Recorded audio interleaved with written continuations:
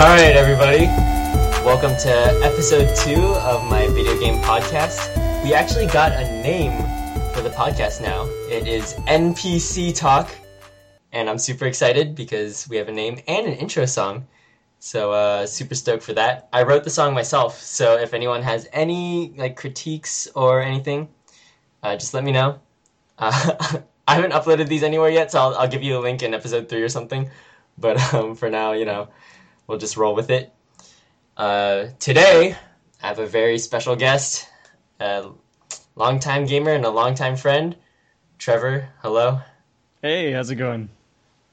All right, Trevor, tell us a little bit about yourself as a gamer. How long have you been a gamer for? What kind of gamer are you and stuff? Well, I've been a gamer since I could hold a controller. I was player 2 in the one-player games with my brother playing everything on the Nintendo, Super Nintendo while I was growing up. I held that second controller even when it wasn't doing anything, and then once I learned that there was a 2-player mode, I was doing that too. Nice. So, yeah, it's been probably about 26 years. Oh, okay. I understand that you have a little bit of game designing experience as well. Not a whole lot. I would love to say I have game design experience, but all the games I've made have probably gone to 1,000 people total. Hey, that's 2,000 people better than I have. So yeah, not very many, but it's still been fun, mainly in the mobile sector. I'm actually on the top charts of Alpha Blaster. So if anyone wants to try and beat my score, Alpha Blaster, yeah, search it in the App Store. It's my favorite game of the ones I've made. It's got the best music, that's for sure, because I didn't do it.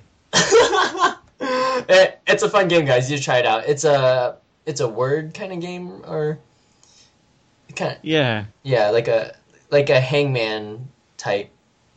Yeah, sort of like Hangman. If you've ever seen the game show Lingo, which I don't think has been on the air for many years now, it's a lot like that too. I have no idea what you're talking about, but oh well. Yeah, it's okay. All right, Trevor. So here on the show, whenever we have a first-time guest, we want to get to know our guests a little better, and so we like to ask, and by we I mean me, like to ask about your top 3 games and why you like them. Awesome. I guess I'll start with the classic, the undebatable classic Chrono Trigger on Super Nintendo. Woo!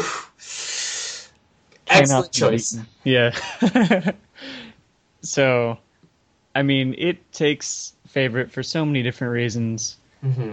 Not only was it one of my first RPGs, but it was one of the first RPGs. Yeah, I mean, there had been Final Fantasy, there had been other RPGs that came out in the States, but it just brought everything to a whole new level, and that's why I have to choose it as my favorite.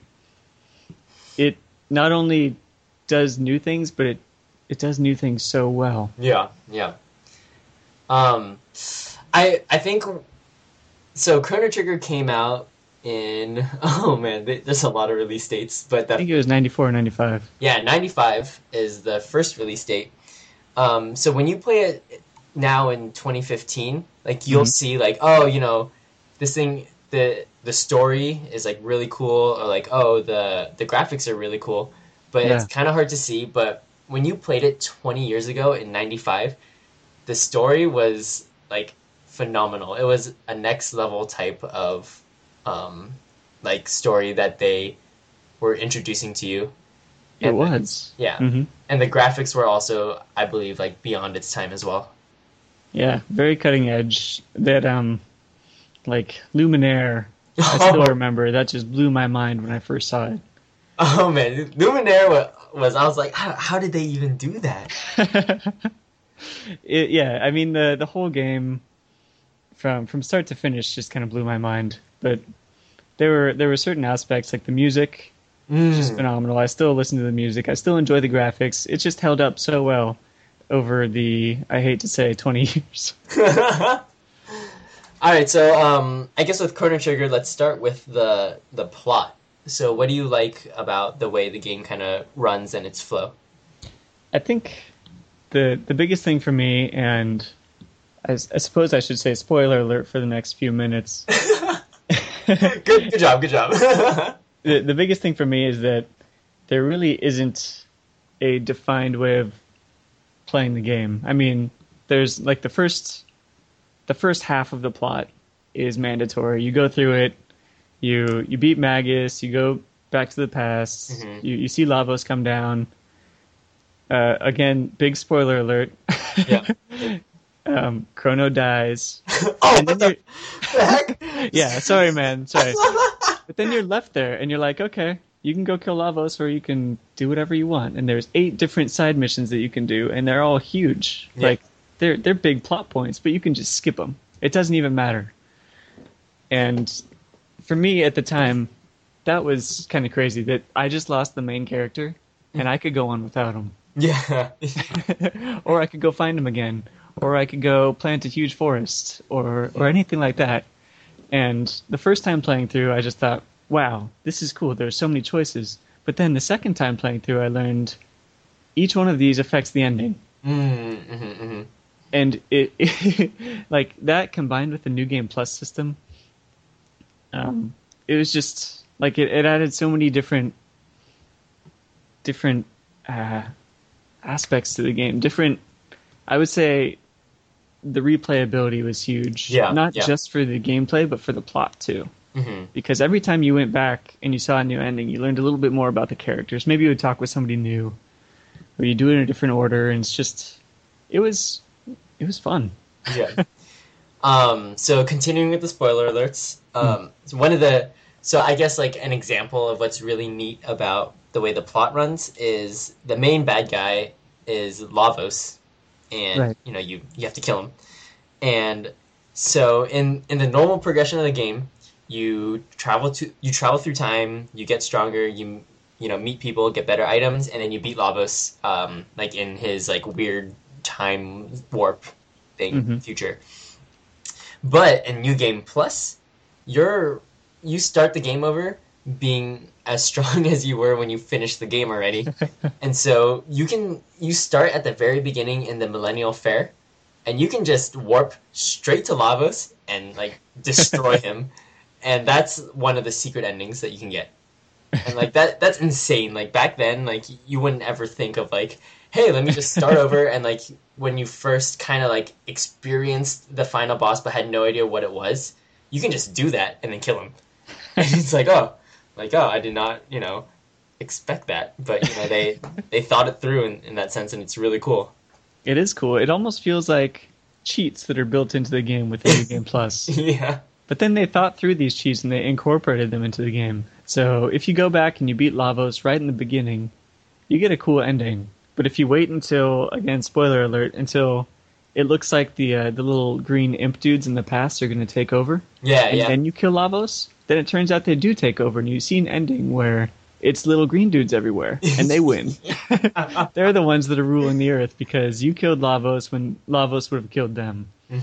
It's like they took the plot and they built it in with all these mechanics seamlessly. Yeah. So I wanted to continue on about, like, you kind of mentioned the non-linearness of the story. So yeah, you were mentioning like there's side plots, and then you don't have to do them, but they still affect the story. And I think like I'm not sure if there was any other game at that time that had that like level of like non-linearity. Yeah. Probably the closest thing I can think of is Final Fantasy VI, the one with Locke. Because Right. a little spoilers on that game, but like the world kind of like goes into chaos, and then you end up with Locke by himself, and then you kind of like can do whatever you want, but there's kind of like you need to do a certain amount of things before you can like finish the game. Right. But in Chrono Trigger, it's not. These feel like more like you don't have to do them. You have the choice, I guess. Where I mean, you do kind of have the choice in Final Fantasy VI, but it, like, I don't know, it didn't feel Right. as free as Chrono Trigger gave it to you. Yeah, and then the side quests in Chrono Trigger, they have such a big impact, or at least a couple of them feel really, really impactful on not only your party, like getting Chrono back, or also your items and your skills and everything like that. So if like the Green Dream one, Yeah, that was a big one for me. Not only was it cool learning more about Robo and Luca or Luca or however you pronounce it, but it also like it changes her storyline completely depending on if you know the code and if you can actually input it correctly, which was the bane of me. Oh, I forgot about that. Yeah. Oh my goodness. Okay, spoiler alerts, guys, but I screwed that side quest up a lot when I played it. I played Chrono Trigger about like 20 times through, and there's a lot of times where I did not get the right code, and it was brutal. Yeah. Yeah, and they don't give you a save point for probably like 15 minutes before that. Yeah. Or 5 minutes. I don't remember. It felt like a long time. Yeah. And yeah. I remember being angry if I input the code incorrectly, which happened quite a few times. Yeah. Oh man. All right. So let's move on to its music because for those of you who don't know, Chrono Trigger is also like my favorite game of all time, and so and I am really biased on video game music or music in general. I think a great game needs to have great sound. And so don't judge me by my intro music, but but Chrono Trigger has like I think probably the best soundtrack I've ever heard. Right. Yeah, bar none. I'd say it kind of set the standard for me for soundtracks after that. And yeah, you have great ones using the same technology, like on Secret of Mana, that had an amazing soundtrack. It was also MIDI, but Yeah. I mean, they just did so much with it. You can't really fault them for using MIDI or anything like that. It was what needed to be done, but it was like I still remember the tracks perfectly, even ones that I haven't heard in 20 years. It's so good. I mean, I've heard it like last year, so. But yeah, they're amazing. What for you've played a Chrono Cross, right? Right. It's been a long time though. I've played probably halfway through it. Mm-hmm. I do have every intention of finishing it, but I haven't yet. Right. Mm-hmm. How would you compare the two games? I mean, they share the same, title, the same brand, but aside from that, they're pretty different, I'd say. Yeah, definitely. They try and go about the same things. The plot feels very linear, definitely for the first 75%. And again, it's been a while since I played, but the battle system felt amazing. Yeah. The characters, there were so many different characters. It at some point actually detracted for me, but it was still really fun choosing my team and everything like that. I guess my main complaint was that the plot was just a little confusing and it wasn't very fun. Spoiler alert, it wasn't very fun for me to play as Lynx for that long. Yeah. Chrono Cross, in terms of its plot, like if I've read like the plot, like what makes Chrono Cross's plot so good, and it's really confusing. Like it's amazing. Like is it Square or Square Enix? I never know. Like back then, I think it was Square. It was Square, yeah. Square did a great job with Chrono Cross's story, but it is confusing and it's actually like pretty related to Chrono Trigger in some ways, but it's so hard to see, and all like the developmental stuff and all the side quests and like all the like little characters you meet and stuff that like affect the overarching story. It's so subtle, but like in its own way, it's pretty beautiful. Yeah, I really want to play it again. It just went like the plot went over my head when I played it. I was still kind of tiny. Yeah, I've been playing it like the last 2 years, and I still don't know like what's going on. So it's okay. Yeah, I mean, again, though, you were just talking about the music. The music in that game is phenomenal, also. Yeah. It not as good as Trigger, but it's definitely up there. Yeah, they still did a great job with it.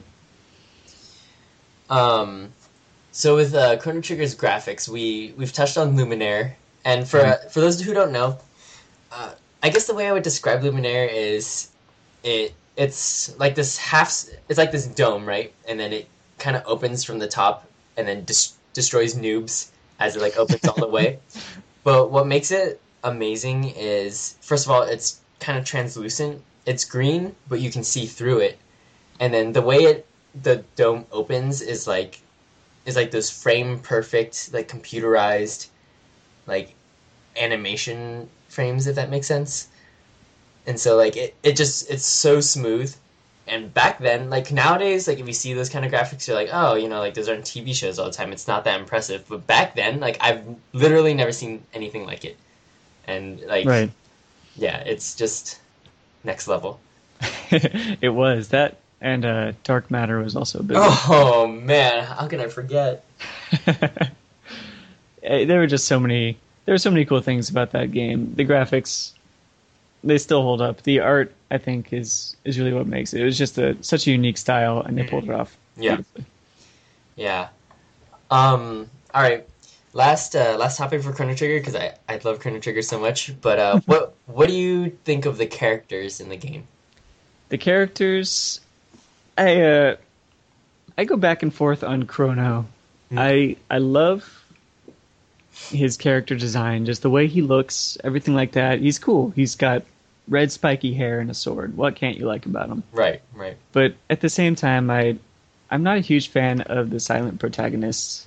And he doesn't have a whole lot of depth. Not at all. In fact, the story just kind of ignores him until he's dead. It's very much him just being one-dimensional in this two-dimensional world. Yeah. No pun intended. I'd say aside from him, the characters are great, and you learn a lot about Magus, and he becomes one of the cooler characters. Just he and Glenn Frog, whatever.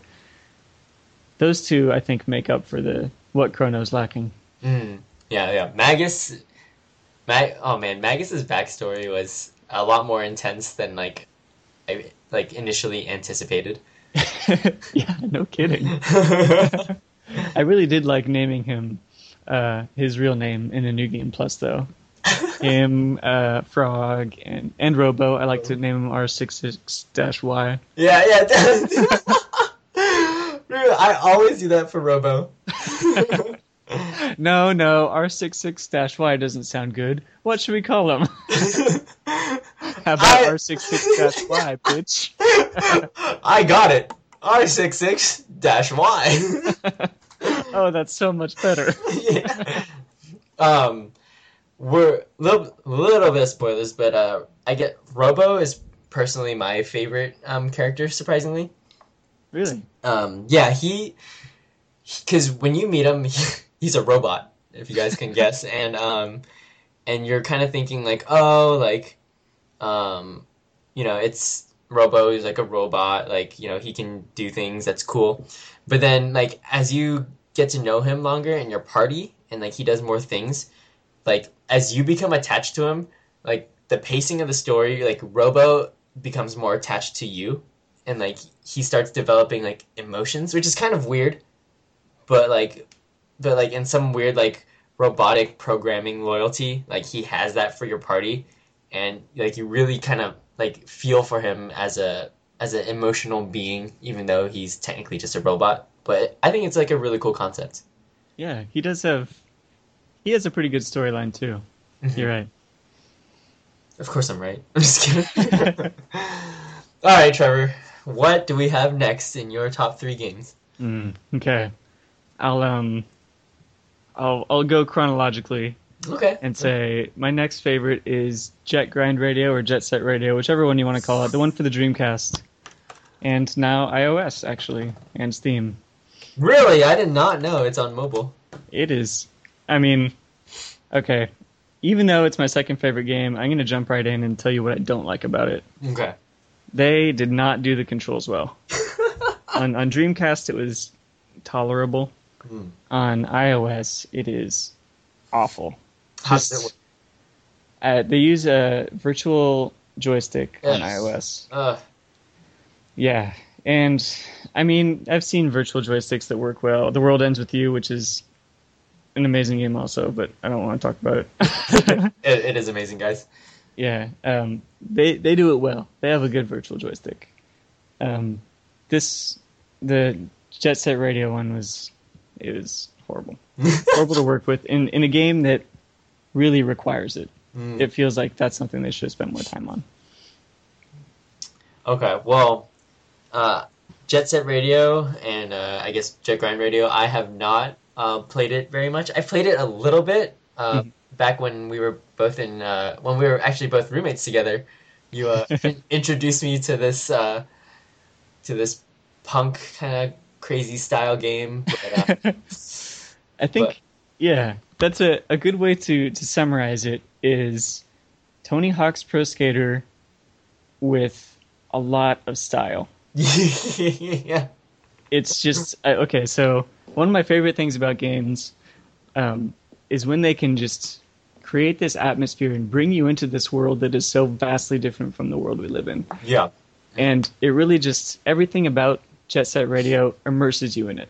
Mm-hmm. And it's not like a very serious immersion. In fact, the plot, if you are to follow the plot, is so outlandish, but at the same time, very serious. So I'll kind of go over a summary for those of you who don't know.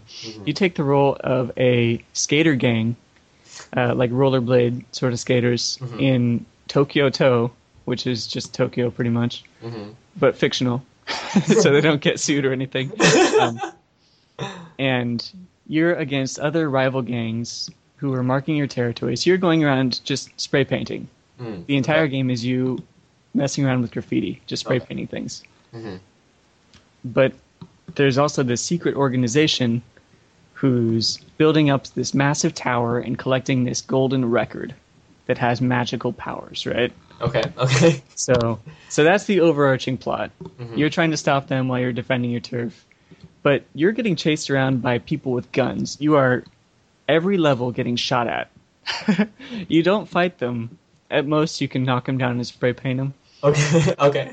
But you just need to run because they're going to shoot you. And there are people who have rocket launchers. There are helicopters that are called in. It's all so crazy. Like, you hear the radio comms. They're like, oh, they're at the bus terminal. Send in the choppers. And then all of a sudden, these missiles flying at you, and you're skating away. And it's so crazy because you're spray painting as you're skating. And everything feels so chaotic. But at the same time, they take this very serious, dangerous world, and they make it fun. And the way they do that is with this really light atmosphere. They take the graphics, which are, back at the time, it was pretty new doing the cel shading thing. So it's all cel shaded, and it looks great. Everything's bright, everything's beautiful. It's all very clear because it looks cartoony. It does. I'm looking at the images right now. It's a very it's a very cartoony, lighthearted kind of style that they're kind of giving off.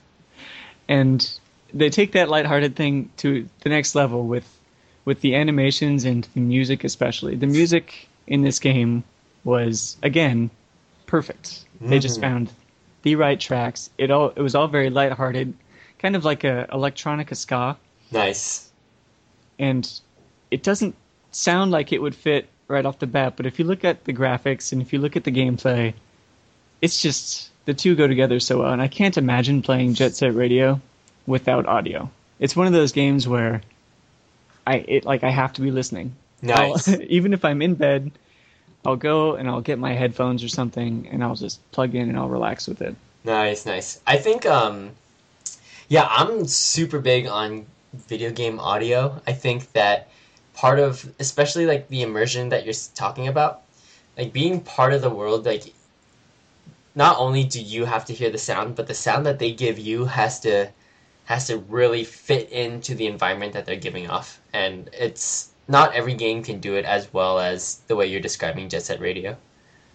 Yeah, it's again kind of like Chrono Trigger, where they take the mechanics and they blend it in so well with everything else. They take the plot and the audio and they all fit this beautiful theme, and then they just weave them together.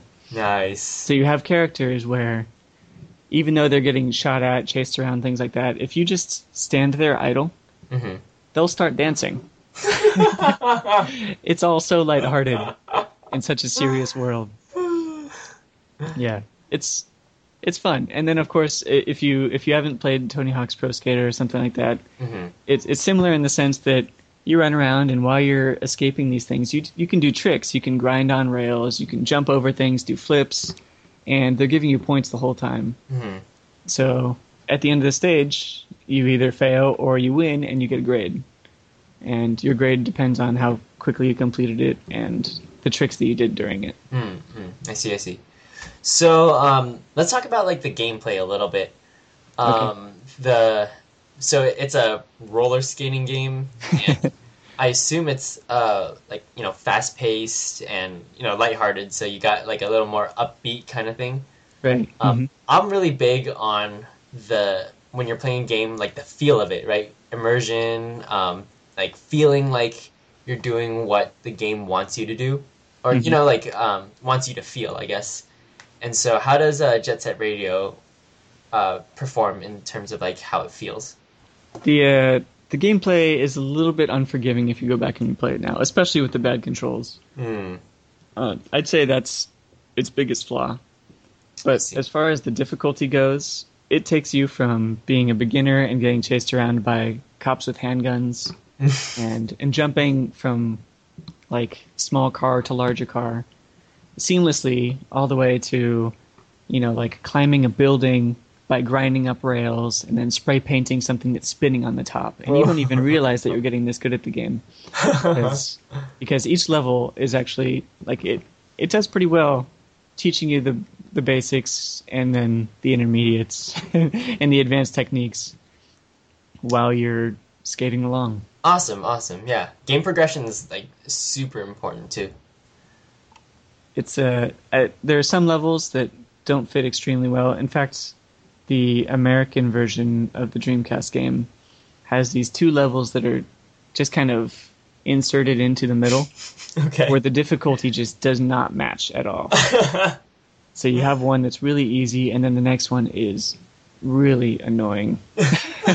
Really fun once you get the hang of the game, but at that stage of the game is awful. So, I mean, aside from that, the pacing is great, and it makes you feel like you're, I mean, as much as you can, it makes you feel like you're a cel-shaded rollerblader. Awesome. Yeah, that's amazing. Yeah. And there's a sequel to this game. I know we talked about Chrono Cross with Chrono Trigger. Jet Set Radio Future is the sequel for this. It was on Xbox, I think just Xbox. Okay. And it has the same visual style, same audio style also. But they took away one of my favorite features, which was the skill factor when it came to spray painting things. So in the original game, you have designated places where you're supposed to spray paint, like over your enemies' marks or something like that. Yeah. And to do that, you need to collect enough spray paint cans, stand in front of it, and then it'll give you a bunch of like input, not symbols, like patterns to do with your joystick. So there might be one that tells you to go clockwise half a circle and then counterclockwise half a circle. Okay, yeah. And that's how you do one section of it. And maybe there are 8 sections, so it keeps giving you all these prompts, and you have to go along with it. And you have a rhythm, and if you take too long, then maybe somebody's going to shoot you, or you'll break your rhythm, something like that, and you'll mess up. Really fun, actually. And they ease you into that in the game also. But in Jet Set Radio Future, that doesn't happen at all. You just go up, you press a button, and it's the spray paint button. Oh. And you finish it, and it's done, and it lets you... I guess it lets them keep the game at a faster pace, but it also takes away that exciting, I'm standing here vulnerable spray painting, doing these cool techniques while people are running after me and getting ready to shoot me. Yeah, I would imagine with a game like Jet Set Radio, where it's, fast paced, like adrenaline filled, and you're running away, constantly moving. And then all of a sudden, you stop and you're doing these patterns. I'm kind of imagining almost like a DDR kind of setting where you're hearing like lighthearted, like upbeat music, and you're like kind of like trying to like input all these codes as people are like closing in on you, and you're just Yeah. and it, like you feel like you're really good at the game when you do it well. Mhm. And when you screw up, you're like, oh, I could have done better. It's not like, oh, this game is frustrating, right? It's like, you know, Definitely. something that adds a little bit more depth to the game. Yeah, and there are strategies for going around spray painting too. Of course, if you lead the enemies over to where you're supposed to be spray painting, you're going to have a hard time with it because you need to stand still, and they're not going to let you do that. Ah, okay. So, Strategy. you can kind of bait them somewhere else and then make a break for this spray paint thing and try and finish it really quickly. And they actually do this really cool thing where in the middle of the spray painting, Mm-hmm. they pull the camera away and show the closest enemy if they're getting close. So Ah, it kind of gives you that fun sort of stress, which in a game where you're being chased around for the entirety of it is kind of something you have to enjoy. right, right. Yeah, I call it adrenaline. it is adrenaline. Yeah, Awesome. Yeah, I should try this game. it's fun. I'd say instead of the game being challenging, the controls are challenging Okay. for the first half at least. Once you get into the later game though, and you get a feel for the controls, there's actually more depth to it, and there is some replayability. You can go around collecting things in every level, and there are high scores of which you can try and beat. For me, for friends on Game Center.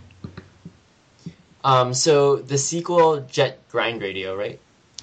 So Jet Grind Radio is the same as Jet Set Radio. They renamed okay. it for the States. Okay, okay. What's the sequel called? Do you know? Jet Set Radio Future. Okay. And for Jet Set Radio Future, do you know are the controls any better or the gameplay?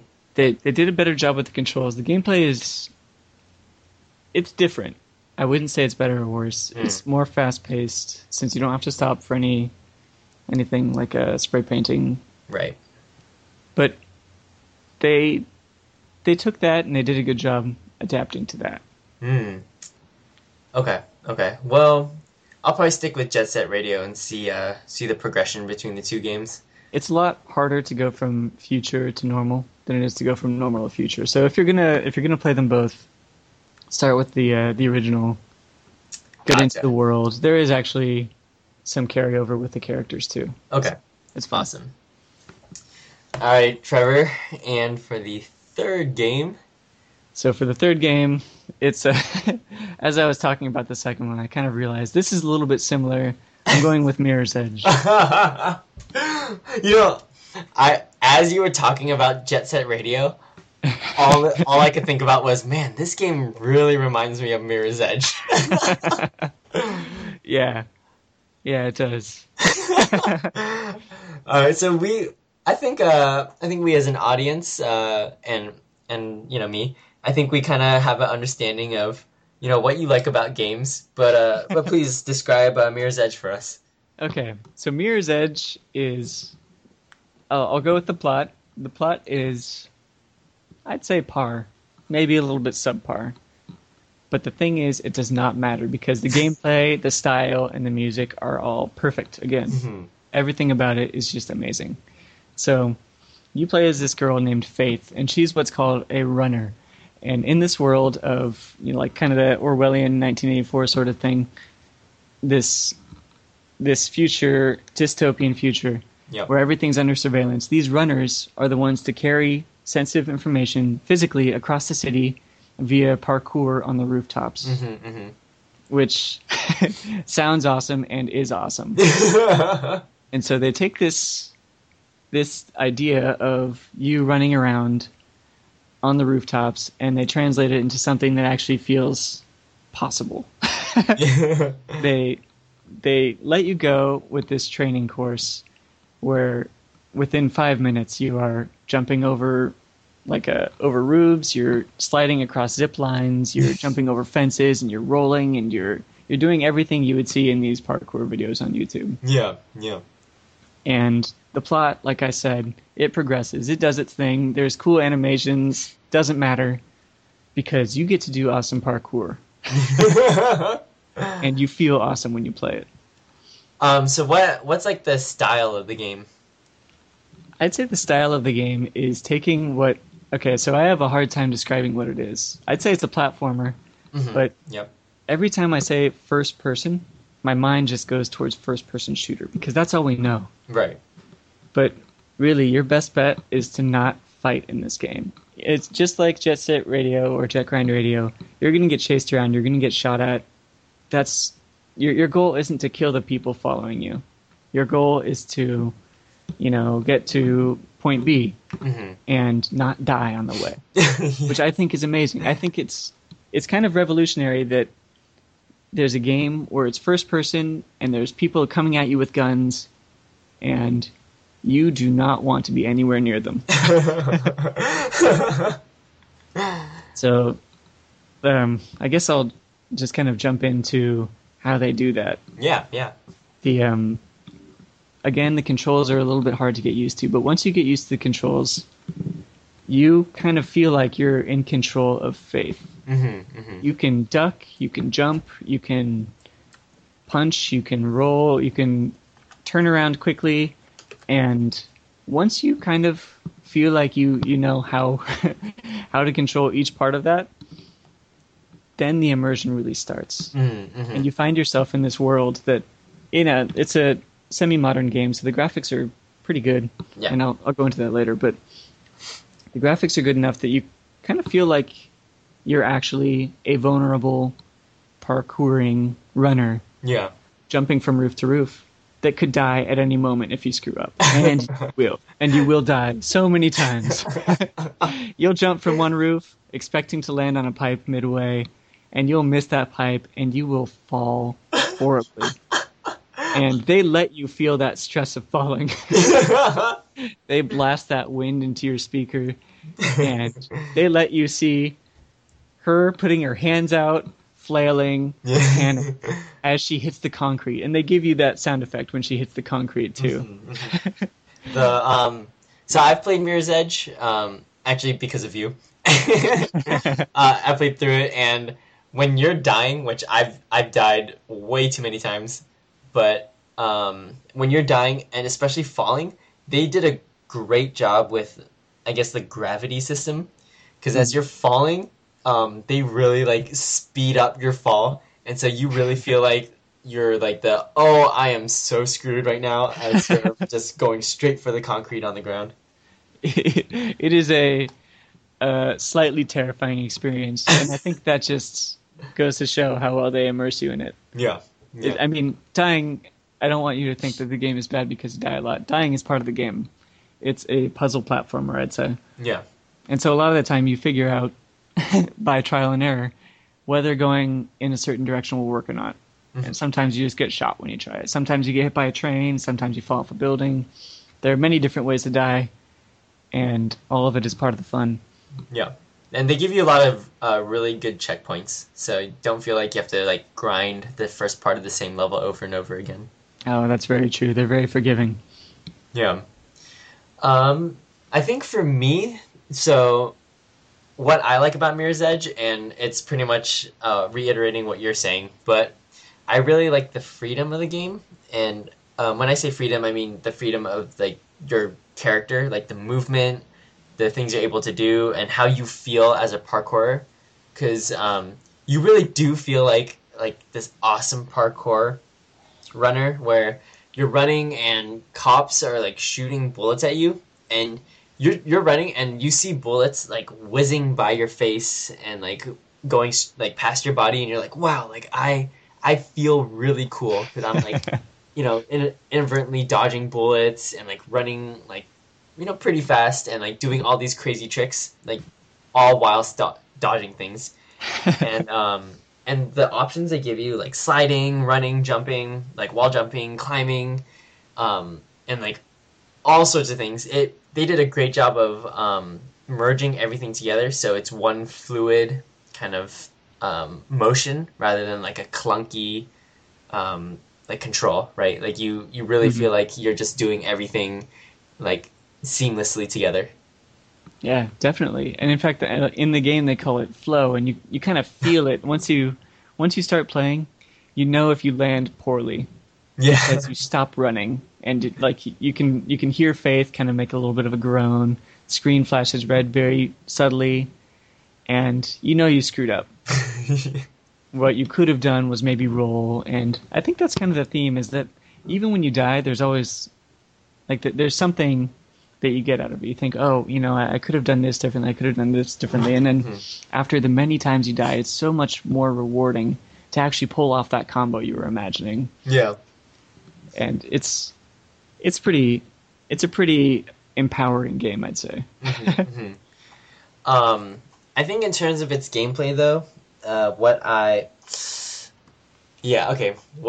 dislike about it, and I would say what I dislike about it was something that the game designers thought of purposefully, but I wished the game world itself was more of like an open world kind of setting, right? Just because, like, you know, you're in this grand like urban city with like tons of people and like vehicles and stuff, and it'd be like a really great concept to just like jump over cars and kind of do whatever you want while, like, you know, going into missions and stuff. Right. But the way the game was designed was through levels and a very mostly linear path. Yeah, I would say almost fully linear. There are small branches where you can kind of choose how you want to go up the building, but you still have to go up the building. Yeah. But that being said, the weakness of the game is also its strength. And so, because you're forced to, say, go across these certain pipes, you would think, oh, you know, it's really boring because all I have to do is, climb the pipe and then run across, and, you know, wow, you know, why is that fun? Because I just do the same thing over and over again. But the game just said, here's some pipes, you can do what you want, and maybe what you want isn't the only option. And so as you play the game more and realize what all your options are, all of a sudden you can like slide under the pipes, or like go around the pipes and do a different path, or climb the pipes, or just like jump over the whole thing. And then it really, in a way, becomes kind of not linear, even though you are still going across the same path. Mm-hmm. They do a great job of making you feel like you're choosing your own path. And I think that just goes to show it's great game design, because in all of its stress, and there's a lot of stress, yes, where you're getting shot at and you're running for your life and you're inches away from death and you have to make split-second decisions, they do a pretty good job at guiding you without you feeling like you're being guided. Yeah, definitely. Mm-hmm. And I guess that plays into the art style of the game. It's very not complex. They pre-rendered everything, so all of the textures have been light mapped already, and it runs really well for how it looks. Yeah, it really does. But all the color design really lends itself to guiding you in the right direction without you realizing it. It's all very subtle in a very chaotic, very motionful game. Yeah. Actually, speaking of like guiding you through the game, one thing that's really cool and I really liked about the game was if you go in the wrong direction, like out of bounds, it's they didn't stick to the whole invisible wall thing, like, you know, oh, I can't go through the street because, you know, there's like this invisible wall.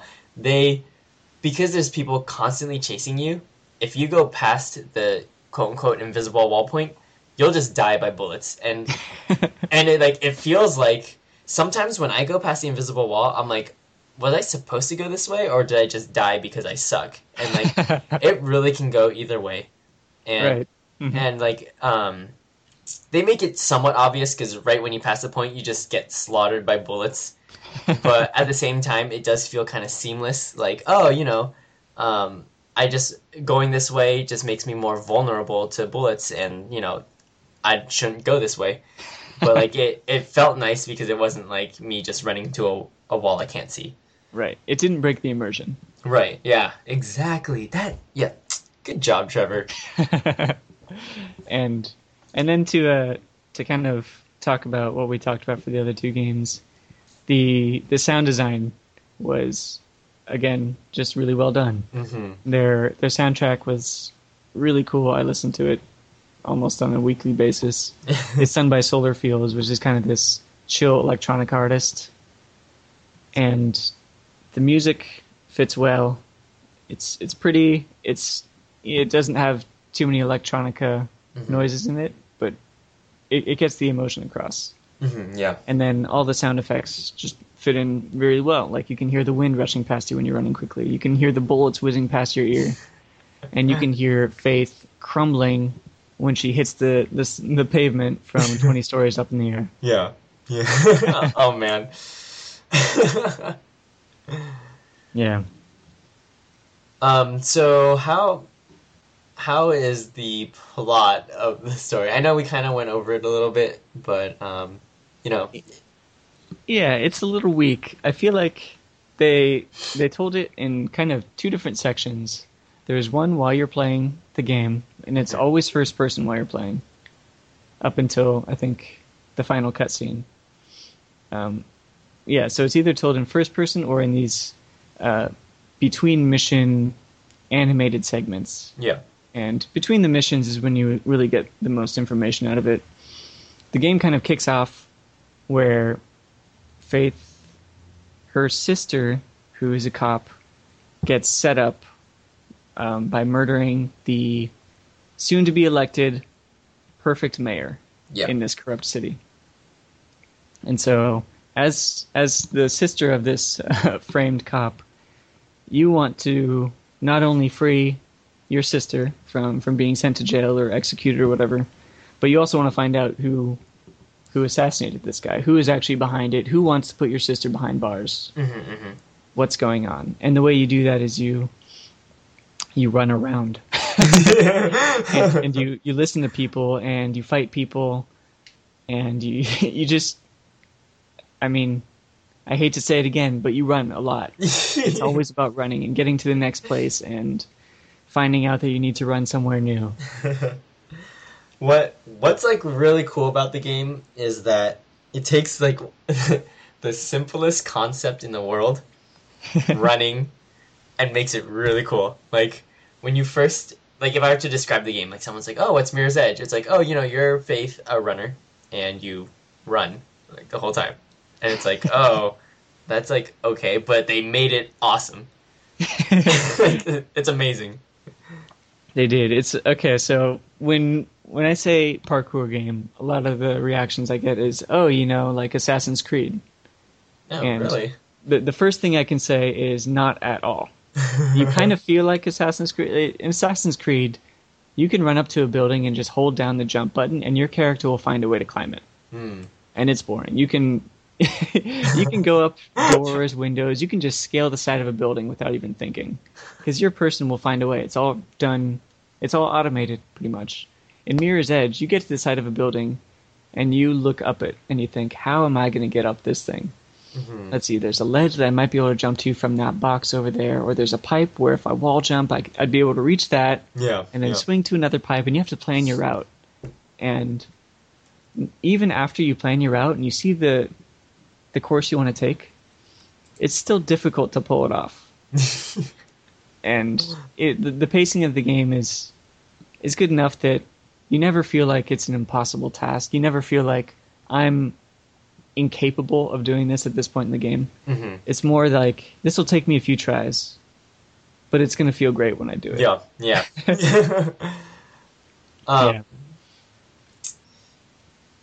I forgot. It's okay. Yeah, I can't remember. Oh my goodness. But yeah, the game is really cool. What if you guys wanted to play it? What system is it for? I think you can play it on PlayStation 3, Xbox 360, or the computer. And the game came out in 2007. No, 2008. Yes, it was announced in 2007. The game came out in 2008. So that's 7 years ago, but the game did not age like at all. It did a great job of keeping its style, and it's smooth as butter. It is, yeah. The graphics still hold up because the pre-rendering they did. The music course, that can't go out of style. But I think that's kind of the theme of all the games that we've talked about, is they all have this unique style, and they take what was given to them, and they run with it, and they adapt to it. Yeah. And they make it work perfectly. Yeah. My friends have played, like, who've never played Chrono Trigger growing up, and then they play it now. Like, some of them were, like, blown away, and then some of them just, don't appreciate the timeless arts. But but all three of these games that we described tonight, because to me, they're all timeless, and it's not because, like, they have graphics that are ready for the future, but because everything that they did was stylized and mixed so well together that it doesn't really matter what era you live in, but the style and, like, the immersion will kind of always be there because it was designed, like, so fluidly together. Well said. Mm-hmm. Yep. So those are your top 3 games. Definitely. All right, great. Those were some solid choices. I really like your choices. And I like that you kind of had like a thing that kind of matched with all 3 games. So it's pretty cool.